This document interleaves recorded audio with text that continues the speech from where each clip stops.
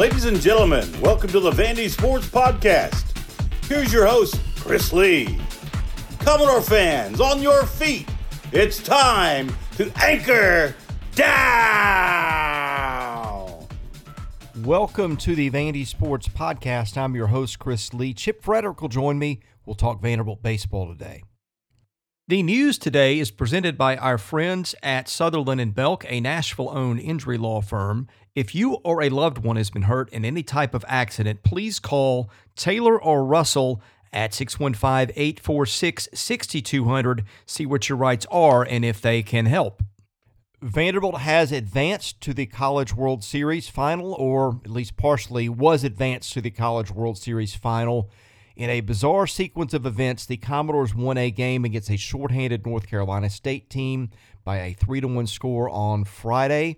And then Saturday morning, 1:10 in the morning, while the team was asleep, it learned that NC State had to forfeit because of a COVID-19 issue. So the Commodores now will play Mississippi State in a best-of-3 series for the national title. First game, 6 o'clock on Monday. You can see that on ESPN. That will be the topic of today's show. Chip Frederick joins me from Omaha, I believe. Am I correct on that? No, not out there yet. Going out in the morning. Okay. Going out there in the morning on a flight Monday morning. So going to Kansas City and driving up to Omaha from there, and kind of what did in 2019. It's the easiest way to get up there because Omaha is about the hardest place to get to in the country, it seems like, as far as connecting flights and all that. And it looks like it's going to be one of the most expensive places to be for the next 3 days for me compared to my last trip, Chris. It is unbelievable what's going on up there, but it's kind of a sideshow of the game.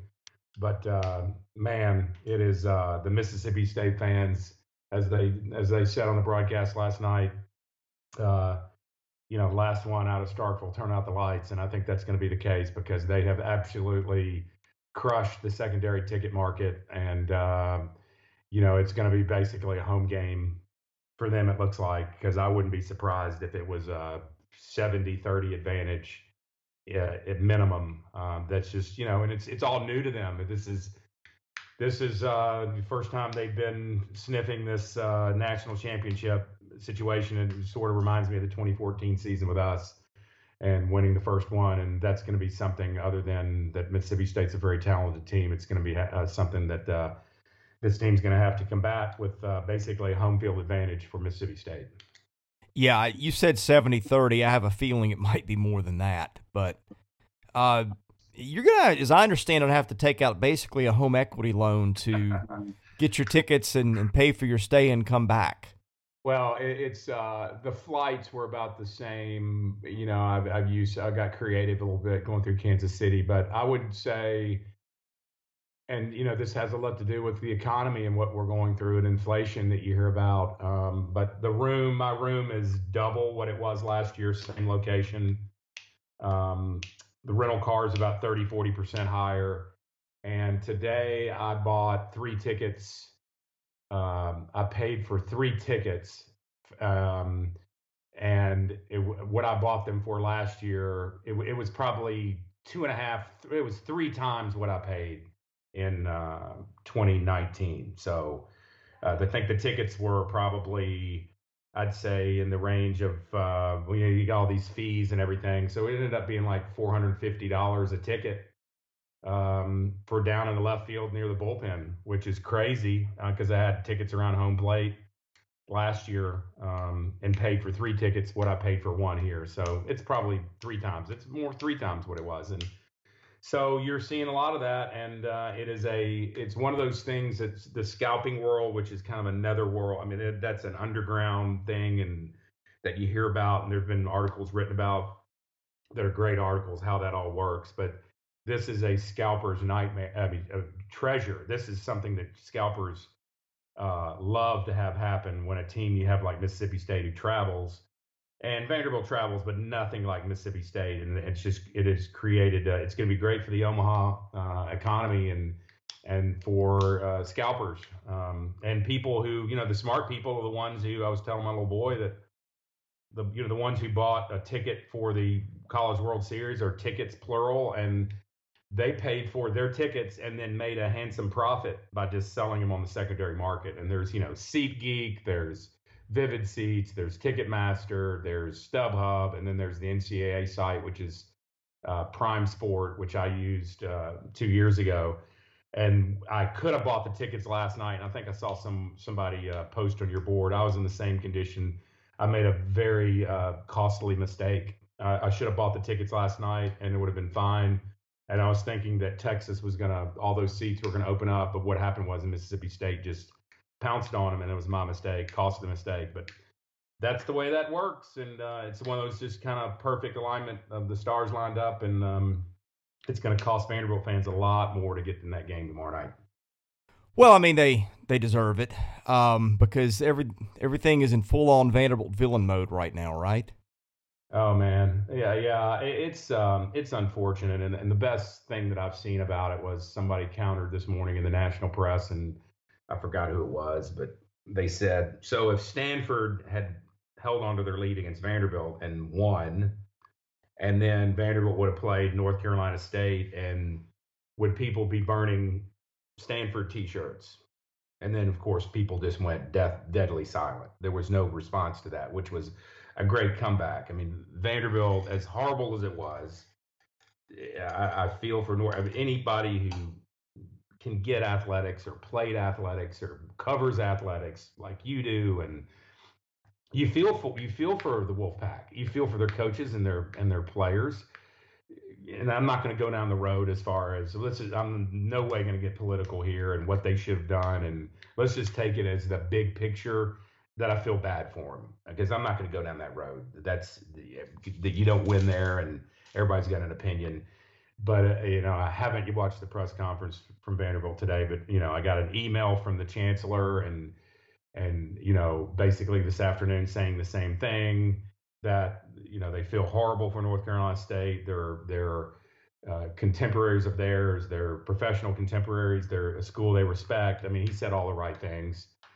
Tim Corbin, I read his statement. He said all the right things. There's really nothing you can do, and Vanderbilt did not have anything to do. I promise you, Tim Corbin did not order anything or bring it to the forefront. And that's just people who are upset. And that's Twitter's 8% of the country spewing out. Twitter is horrible these days. Yeah. So I don't know why I go on, but I do every now and then. Yeah. And it's just, burning Vanderbilt T-shirts with the American flag on it, the ones that they wore a couple years ago. I recognized that shirt and I saw it. Did you see the video did North Carolina State go to their stadium last night when they arrived back in Raleigh and had a little ceremony, and someone was on a bullhorn? I guess they didn't have the PA out, but I saw this is on Bleacher Report, and it looked like the team was on the field. It looked like what would be the team, and someone was on a horn. I mean, a speaker, and it might have been their head coach or a coach, and there were students there, and he made a comment at the end that, we're just going to consider ourselves 2021 national champions. Okay. I saw that. I didn't know if it was in Raleigh or in Omaha. I thought that was a little. I mean, look, if you want to make a T-shirt and say undefeated in the College World Series, I got no problem with that, right? Because I didn't like a lot of things about the way that went down. I don't think it was. Well, it is what it is. I'm like you. They're just certain topics. It's not worth discussing. But yeah, and I think that they, it couldn't have happened at a worse time for the NCAA, and everybody's just going to pick apart, the fact that they released the statement at 1:15 in the morning, and why did they do that? Well, I'm sure they were meeting about it. I mean, on the other, you could say, well, they wanted to get away from the media and wanted it to be hush hush and get it while the players were asleep, but maybe they were meeting and reviewing test results and all that. I mean, there's always two sides to it, but burning shirts that have Vanderbilt baseball and the American flag on it is because it's such a paradox, because some of the people who would be arguing that would be people who would be against burning shirts with American flag on it. So it's so utterly confusing, and you could go in any direction with it, but the bottom line is it's heartbreaking for them. You hate it. You hate that they ended their season in such a manner, and I'm sure that the chatter will go on for a while, but hopefully when baseball's played tomorrow in Omaha, that at least we can get back to some settlement as far as how we're going to decide the national championship. This just feels like, and look, there's plenty of baseball to talk, and I think this team has got a ton of stuff to be proud of, and I think this team's going to win this thing. But just the last few weeks, and I don't know, this just sucked. It seemed like all the remaining joy out of it almost. Yeah, and those guys are.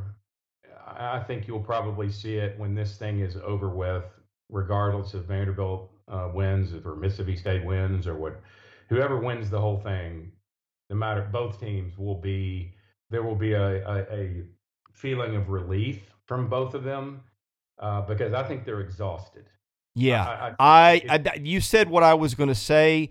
Kumar Rocker, every time, and I'm not being critical of the kid. I think he's a good kid. I think he's an incredible competitor. I tweeted this weekend, I think if that was his last start, he is the greatest athlete in Vanderbilt history based on what he accomplished when he was in school. And people have added me with all sorts of stuff, but there's really no good case that he's not at this point. And I guess he gets a chance to either maybe put an exclamation point on that or leave it up for more debate. I think it's probably settled at this point. But in any case, Dom and Keegan, we got him today. He looked worn out.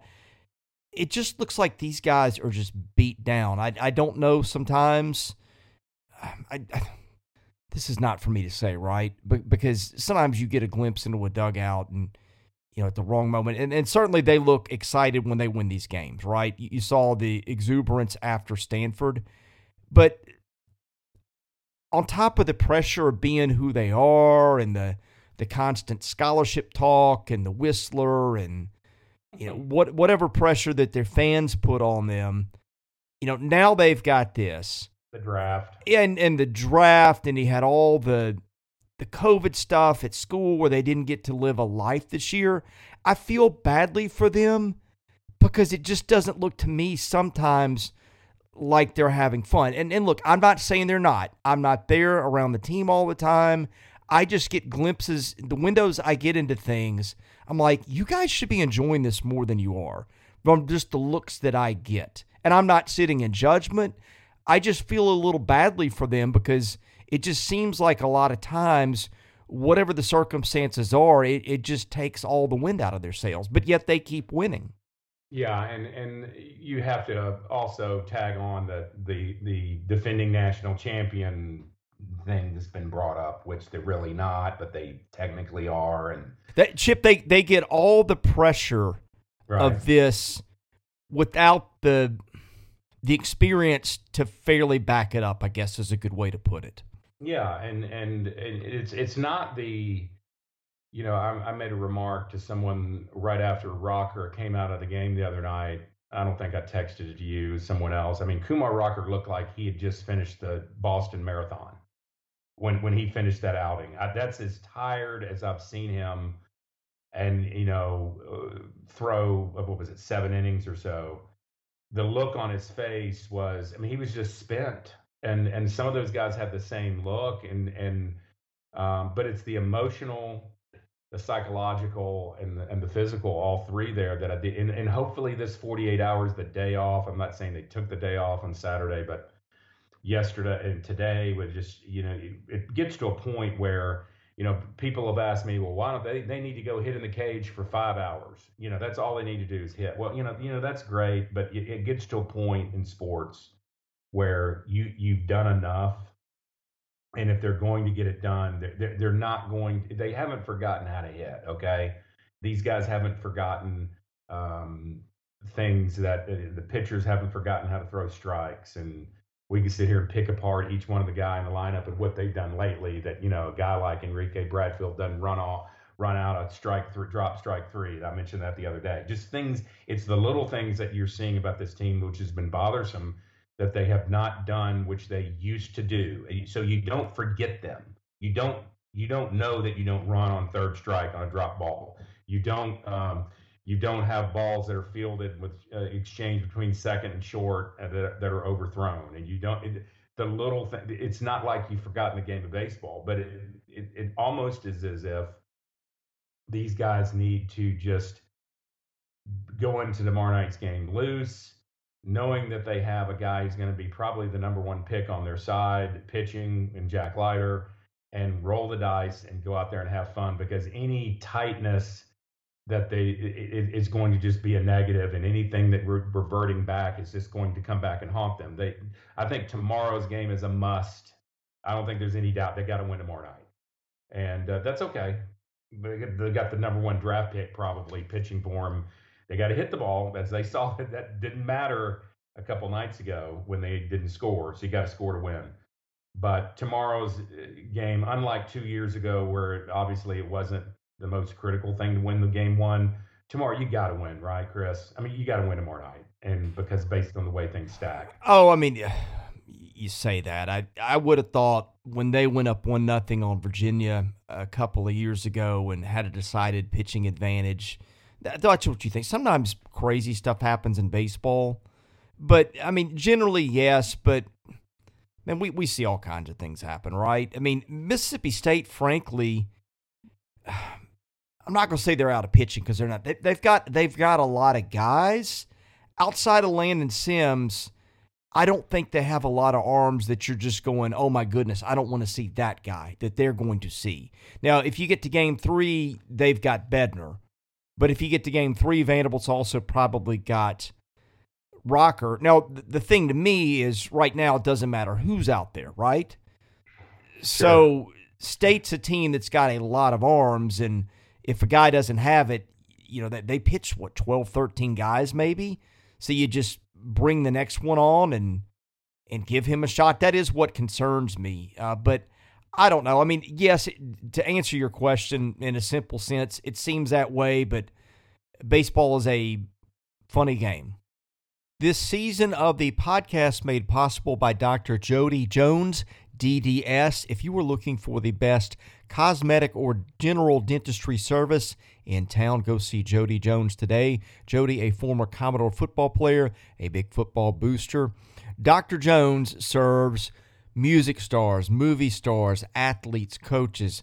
People know him as the best in town. His practice is like nothing you've seen before. It is really in a spa-like atmosphere. You go in and it feels like something, but it doesn't feel like a dentist's office. It's more like a spa. You are relaxed. Everybody there is friendly. So service is great all the way around. Go see Dr. Jones today. Thank him for his sponsorship of this podcast. Without it, this season would not have been possible. Yeah, and I think we'll know we will know early if this team is sort of taken advantage of this rest period, so to speak, mentally and to where they can get back to playing where they have in certain games. But it is obvious that for the past month they've had some guys struggle, and they're trying to find guys, and people start questioning. These guys are smart. They know that who's struggling. They know personally. You know, Enrique Bradfield knows he hadn't stolen a base in 2 or 3 weeks. He's not. He's smart enough to know that. You know, I mean, Carter Young knows he has more errors than hits in this series. And so, you know, you don't have to tell these kids. A lot of times people in the social media world feel like that they're talking in a universe that these players don't know and don't realize. If anybody knows it, it's they do. So one of two things are going to happen. They're going to ride Leiter's performance tomorrow night and come out swinging with a pitching advantage and know that they're going to have to support him. They've already seen it once. They've already know that they've been through the horror story of knowing that they had a performance of Jack Leiter that many say is one of the best ones they've seen in Omaha, and they lost the game. So they've been through that. You don't have to tell them again. And I don't know. I'm not sure what I expect. I'm hoping for the best, and seeing some of these guys come out fresh tomorrow night with a little pop, being the home team. I'm thinking they're the home team, right? Correct me. Yeah, that'll be right, because they're the higher seeded team. So, and I'm not sure, Chris, what, they're going to do with Isaiah. He didn't play except the ninth inning, what they're going to do with that. If the couple days extra could get Colwick, because he swung a bat a couple times, but has not been out there more than that instance, and what they're going to do with Lenny. But right now, it gets to the point where you got to just go with your best 9 and your best probably 5 or 6 on the pitching staff and ride it, because there's throwing. Now he said before that there's guys who haven't pitched. This is when he was talking about the losers bracket, and if you have Schultz available, and you've got we don't know what's going to happen with the Little and Hugh Fisher. I hate to say the Southern word, bless his heart, but he's had 2 opportunities which he has not done well, just on 2 batters. He hit one, and I think he walked one. But you still have the arms, and Patrick Riley is not thrown out there. He even mentioned Corbin mentioned that Berkwich is not pitched. So you hope it doesn't get to that, because if it gets to that tomorrow night, it's a heap of trouble. You want to save those guys for game 2 and 3, and it couldn't have worked out. And the worst thing about the whole gnashing of teeth that people have been doing about Vanderbilt, that this was a fix, and that Vanderbilt shouldn't be able to pitch Leiter, and look, they get to rest this. But, Leiter was going to pitch anyway, Chris, tomorrow night. He was going to be the starting pitcher on Monday, regardless if they made it or won the game on the field. So that doesn't have that falls on deaf ears. So I'm anxious to see how it goes, and I think we'll know real quick one way or another if this team can respond. I want to do one more thing before we get into some lineup stuff and then into some pitching. How do you think Corbin will play this psychologically? Do you think he's going to seize on the everybody hates us right now angle that is kind of running prevalent in the public narrative? I've thought about that, kind of being the Duke of basketball, baseball, or the Alabama, version. Some people have said that, and when you're good, that happens. I know that from someone very close to the program, that Tim was very upset with the way he was treated by the North Carolina State fans during the game. There was a lot of talk directed at him that was pretty ugly. And was unusual, because I think for the most part, you have a lot of fan bases in the SEC who would love to have him as their coach. I mean, Mississippi State, there was grumblings about that a few years ago. I think LSU, we probably know that if there was a choice, all their fan base that, you mentioned to me, or I think you said, you were down in Hoover when you said it was like a receiving line at a wedding of fans wanting to just sit there from other fan bases wanting to talk to him. So, I think he's not Darth Vader. He's not some guy who just everybody wants to hate in this program. You get the Whistler and all that background noise that happens. And when you win and you've got, maybe smart kids and advantages that people think that Vanderbilt have and scholarships, that's going to be amplified. But I was thinking about that just this morning. I would think he would probably, if I had to guess, would kind of turn it into us against the world, because it is going to be an imbalance in the crowd.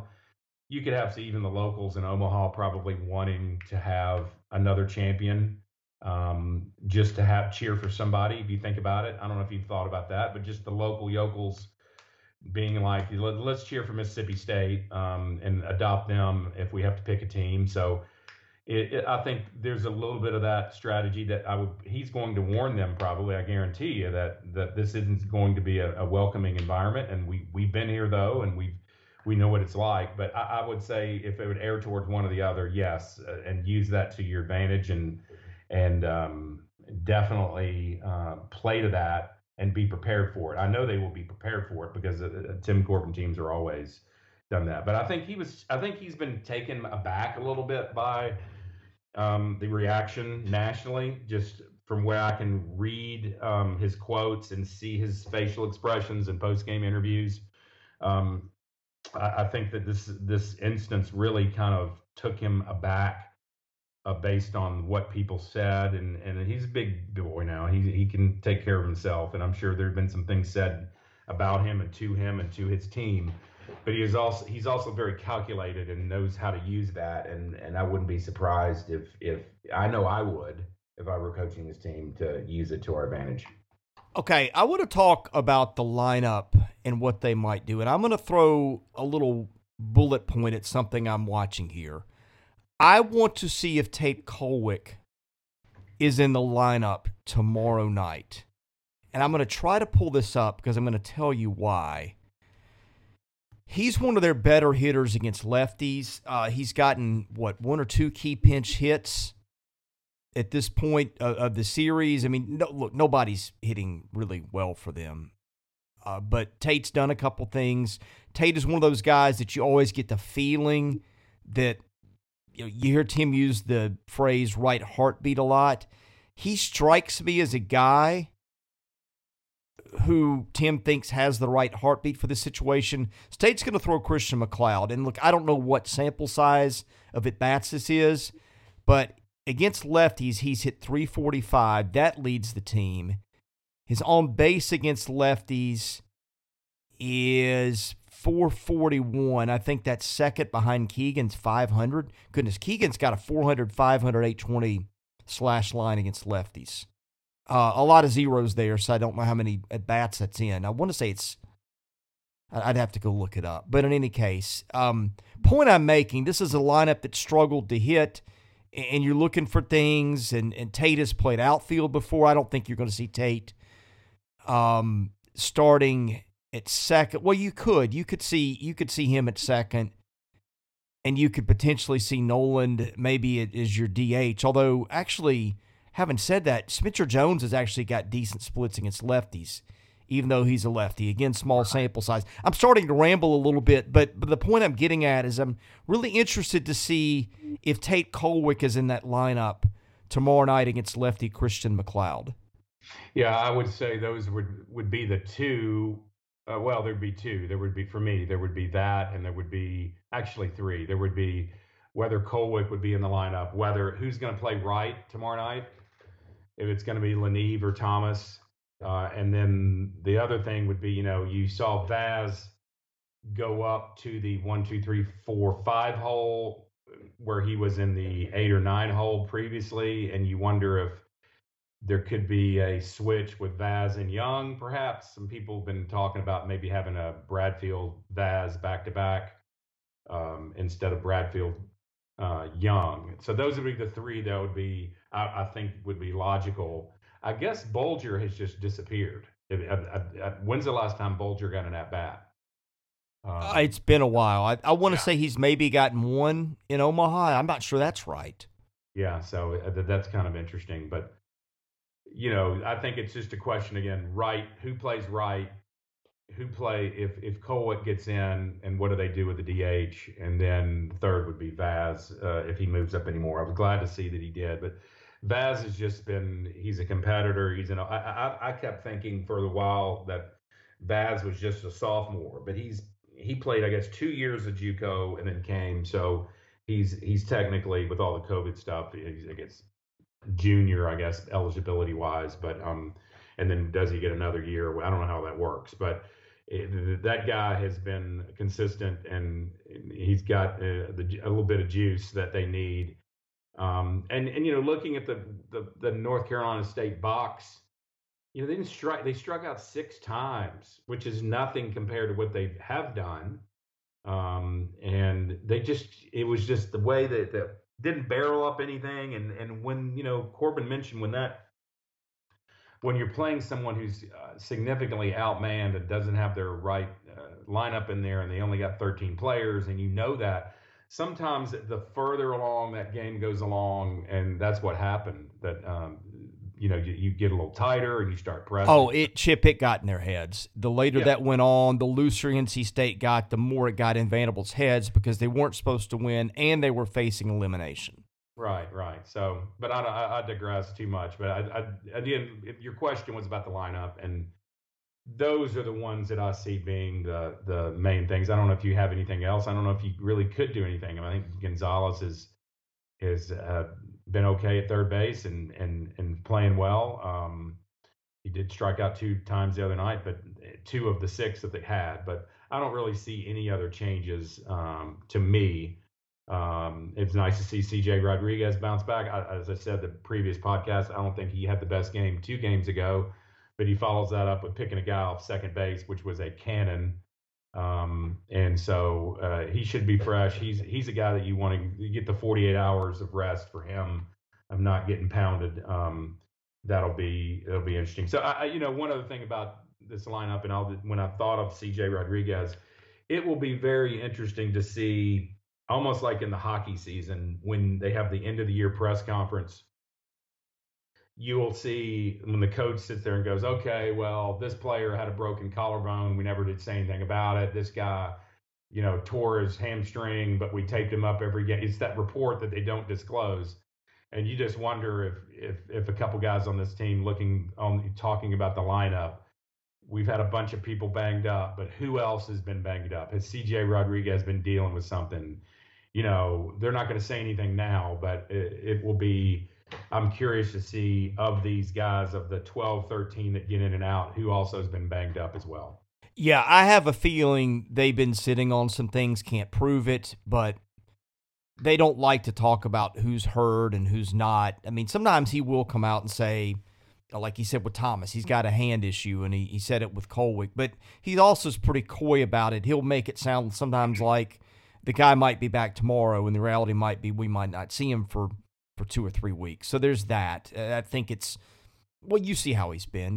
They took away his DH thing, where he's got to name his DH before the game. They used to hold that out, and I don't know why more people didn't do it, but anyway. But I wanted to get back to something. I was thinking about writing a piece before the tournament. I didn't have time, and I was going to pick as the key player for Omaha, I was going to pick Dominic Keegan. And, of course, Keegan has had some big moments. I know that he struggled at times like everybody else, but back to that thing against lefties, he's had 50 at-bats. He's hitting 400, 500 on base, and 820 slugging. So it's not like it's 10, 20 at-bats. That's a bigger sample size, and I could see him being a big guy for them. I know he strikes out a lot, but, man, he also gets a lot of big hits, doubles, home runs, and sometimes it's all you need is one guy like that. He or Thomas are 2 kids who are capable of carrying them through games like this, and I wonder if he's not the pick to click for Monday.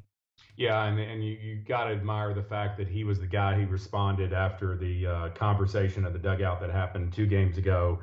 And so you like to see competitors like that. I would say, I think you got to get Bradfield moving, unless, again, there's some injury that we don't know about, if he's tweaked a hamstring or whatever. But just being the nation's #1 stolen base leader, and he hadn't stolen a base in Omaha, and he didn't steal one in Nashville in the Super against East Carolina, that still bugs me a little bit. I mean, I thought I played with the guy whose record he was supposed to break this year, and in normal circumstances, I've talked about it, Bob Shabes, who has 56 and played with us, and who could fly. And he was a guy who just had tremendous speed. And I used to joke that I was going to send Bob a message on social media and just say, Bob, this thing, you're getting ready to get the champagne out.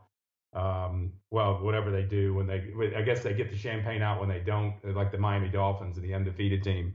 But I thought for sure that he would have, in normal situations where he was a striking distance of Bob Shabes at 56, he would have done that already. So you just wonder, mine would be Bradfield and Keegan. I would add Bradfield to Keegan as far as the picks. You got to have those guys going. And then it would be nice to see Isaiah Thomas, who seems to be hot and cold, one or the other. There's no in between. If they can get him to do some things offensively, which he has the ability to do so, that would be tremendous as well.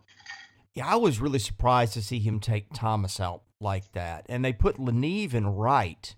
But, Leneve's also a lefty that got them another lefty bat in there. And I don't know. I really am having a hard time figuring out what lineup he's going to go with on Monday night. I think I would shake it up, other than maybe Bradfield at the top a little bit. I still say hit Bradfield and Vaz 1-2. I just think that changes the dynamic of things. You need to get something going, so why not, right? Yeah, that would be different. That would be, and don't think that these last two practice days that he's had, that if somebody's tagging the ball and doing some things in BP that he likes to see, it wouldn't be surprising to stir up someone not that we haven't seen, but there's basically 12 guys to pick 9 spots from in the lineup, and that's what they're going to go for. But I wouldn't take anything off the table as far as when you're trying to win 2 games. It's the race to 2 games. Whoever can get there, and however you need to do the lineup to do so, you're going to do it. And that goes for pitching too. Let's talk pitching. I think one of the, I don't know, this guy's got a dark horse case depending on how this finishes out, but Luke Murphy has got a chance in it being MVP of this thing. Yeah, he has done really well. I think he got winded. He threw 54 pitches against North Carolina State. And man, he throws across his body. And I didn't realize, I mean, I've known that, but I'm just sitting there going crazy. And they even mentioned it on the television broadcast 30 seconds after I did. But when he throws balls, you tend to want to just blame it on how he does step almost towards third base, and it doesn't even look natural. But when he was struggling, he couldn't get when he struggles, he struggles. I mean, I think Luke he's poised, and some former teammates and I talking. I mean, he's poised to be a big league stopper, not professional baseball stopper, big league, major league stopper. If he can put it all together one day, not talking anytime soon, but if they can, maybe get some things mechanically. But he has a chance, and if he can put in 2 performances in this thing, or in 2 out of 3 games, however you do it. But when he throws, his ball gets up on you really, really quick, more than anybody on this staff. Not sure if it's just the spin rate or the fact that he's a big kid and when he steps to the plate, he's closer than most. But his fastball, I've always said, is much more dramatic than even Rocker. I mean, it's close with Leiter. Those 2 are pretty close, but I've seen some games when the Flames go up on the scoreboard in the right-hand corner, when that gun goes off, they've got the setting where the fire comes up when it's 99, 98 consistently. And with a couple days rest here too, it'll be nice to see him, what he can do. But yeah, he's been around when they needed him. It just worried me a little bit when he misses. He seems to miss badly, and then he tends to. I think Ben McDonald made it. He's 50%. He was 2 balls, then he'd throw a strike, and he'd throw another 2 balls. It was not very consistent there the last game, but he certainly had a nice little College World Series appearance going on here. Well, it gets a little dramatic at times, but he's been, in 2 straight games now where he makes 1 bad pitch and their season's over. Sure. And he came through. He didn't have his best stuff in terms of his command. I mean, we've seen him go out there when he just makes your jaw drop. He's just been really, really lights out instead of otherworldly. But my point is to see a guy go out there and pitch the way he has under that workload and get the results he's gotten, that guy deserves his due. Oh, yeah. I mean, you look at his innings numbers have gotten up there, 39 2/3, and he's hit 7 batters, struck out 60, and walked 15. So the numbers tell a story that's just a little different. I think he makes it a little harder for himself than he needs to be, if that makes sense, sometimes, by not throwing strikes and not getting ahead in the count and not throwing first pitch strikes. He seems like he gets a lot of 3-0 counts too often. And, when you look at, Hugh Fisher, they need him to have a good championship series. They need for him to be able to come in and throw strikes and get a left-handed hitter out. And that just hasn't been happening. And for whatever reason, he's only thrown 11 innings. So it's been, when he's in there for a bat or 2, and that's it. But if he can get it all together, it's a whole nother topic. But if that guy can get it all together, he's got the frame and he's got the fastball and the spin rate to be really, really good.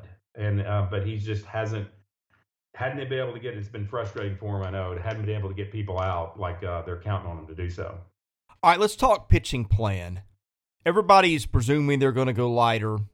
on Monday, which I think is the right call. There's been some talk of holding him out. But no, once you do that, you may have to go to a bullpen day on Monday. I mean, you might get 4 or 5 good innings, maybe 6 great innings out of Riley, or you might get an inning in the third, at which point you're going Maldonado, McIlvain, Murphy in some order, probably McIlvain, Maldonado in that order, and Murphy at the end if it's close.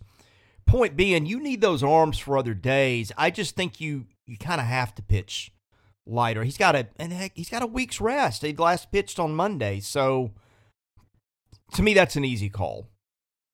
Yeah, it's his turn, and that's what you're going for the first time. It's almost treating it like a 3-game series, and for the first time, Jack Leiter has a chance to be the number one guy, the guy to step out there in the first game. So absolutely.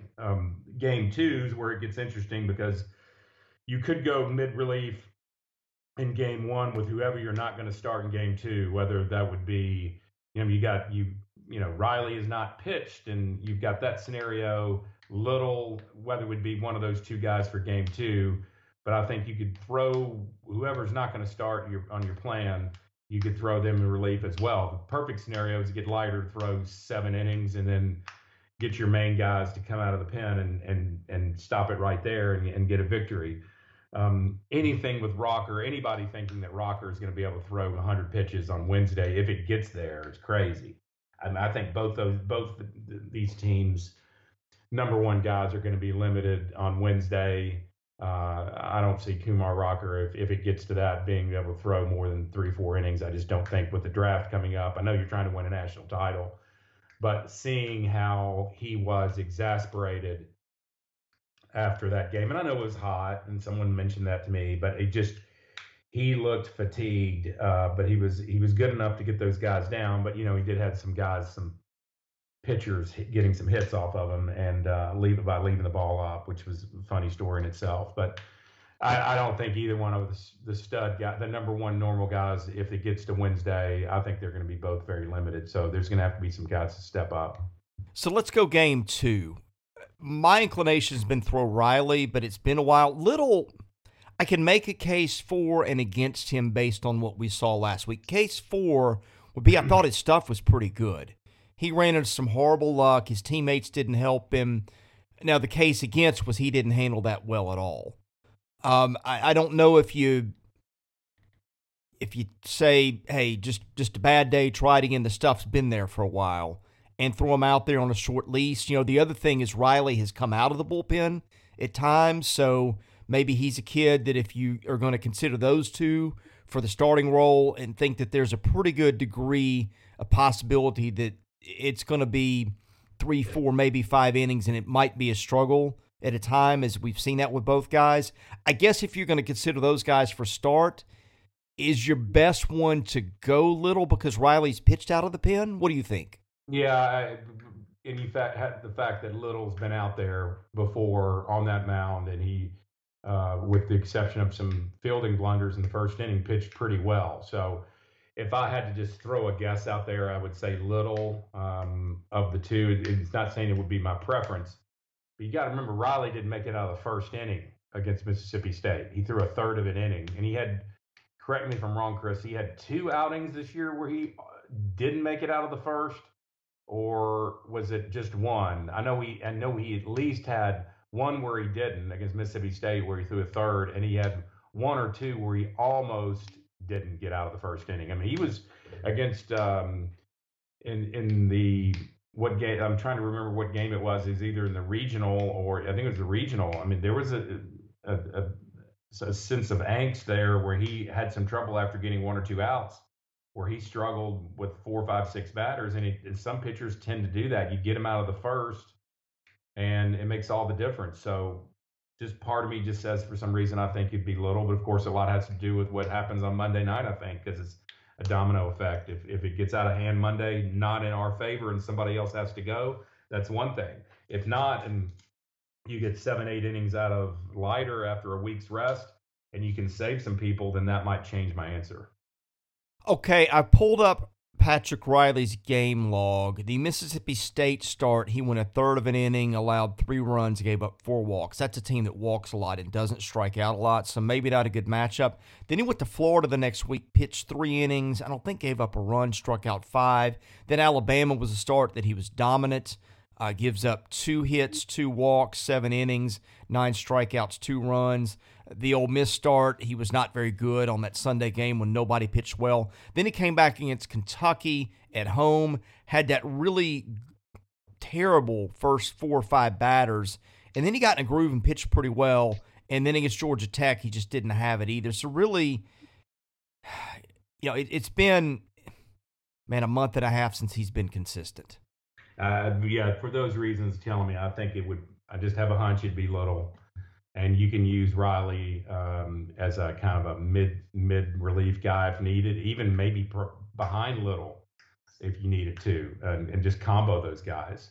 That would be a scenario that they could use as well. So, plus you've got the situation you can't play for the third game. You can pitch to everybody. You can go if you got to a third game, you could go rocker and then just use anybody left available, an inning or a batter or whatever you needed to. Because at that point it gets to where you're just trying to get to the 9th inning, you're trying to get 27 outs, and however you're going to do it, you do it. Okay, one last question that I've got to run.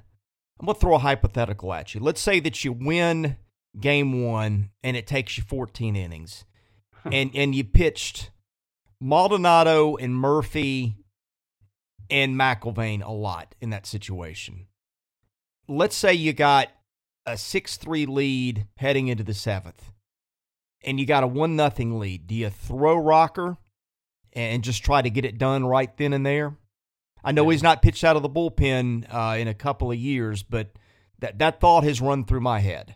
What game are you talking about? I'm talking about a potential game 2 where they have gassed their bullpen and have a chance to put a foot on the neck and end it there. Do you consider him out of the bullpen as an option? No. That was pretty definitive, Chip. No, I don't think they do that. I think that you're putting a lot of your eggs in the basket of trying to just say to your team that if we don't win this game, then it's all over no matter what. And I just think you come back with Rocker in game 3. It's going to be taxing enough for him physically to come back if there is a game 3 to begin with. And I just don't see Tim doing that. I'm not going to bring up any nightmares of what happened 12, 13 years ago with David Price. Different scenario, but I just think I just don't see that happening. I don't. I can see I see your point, and if we're talking about an out or 2 or 3, but if that's what you were saying, maybe you were saying to get 3 outs, but anything other than that, anything extended, I wouldn't see it happening. Yeah, I was saying more like 3 innings, but 3 outs would be an acceptable answer too. I was just trying to get a read on where you could see him used. I think if you need 3 outs and your guys are a little bit tired, I think you consider going to him if you've got a lead there. So anyway, Chip, I've got to run. Let's wrap up with any thoughts that are pertinent to the series ahead that we didn't get to. I'll throw it to you.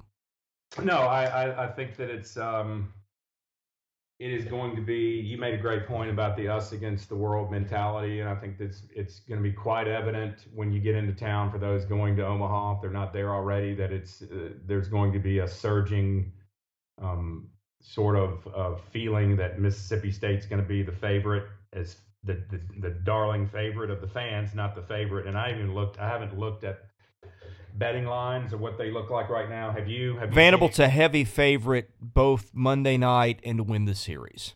Interesting. Okay. Well, they're just going to have to fight through that whole deal, because everyone, people in Omaha, there's people out there who collect hats and they meet players from other teams and they get T-shirts of the teams that are there.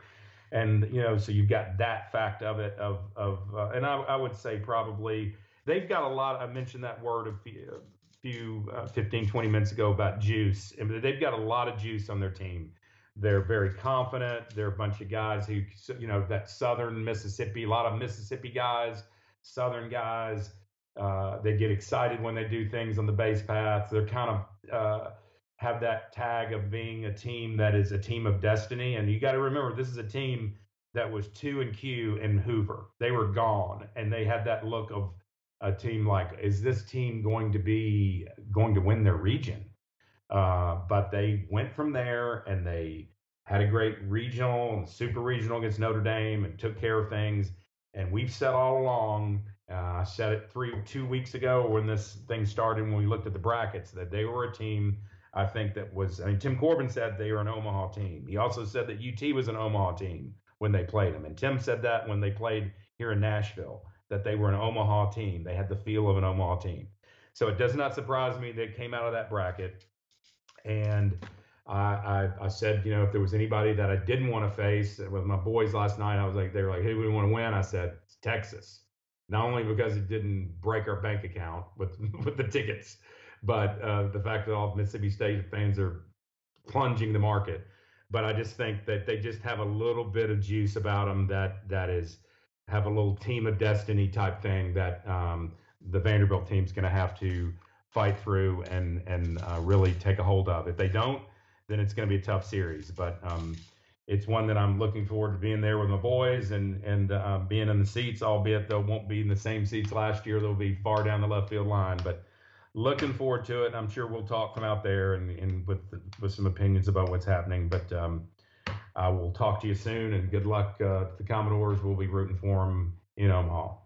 Chip, thanks a bunch. We'll have a wrap-up podcast after the season at a minimum, and who knows, maybe we'll do one or two of these in between the series. So yeah, we'll talk and see how things go, and in between eating at various places. We're creatures of habit now. If somebody had told me the other day, they said, you're such a baseball guy. And I said, well, of course. And I said, the reason why is because I'm eating at the same restaurant that we ate at 2 years ago, and we're staying at the same hotel, and we're flying into Kansas City, and we're going to probably eat that's the way baseball players, I probably wear the same shirt. So we're going to do all we can to bring it home.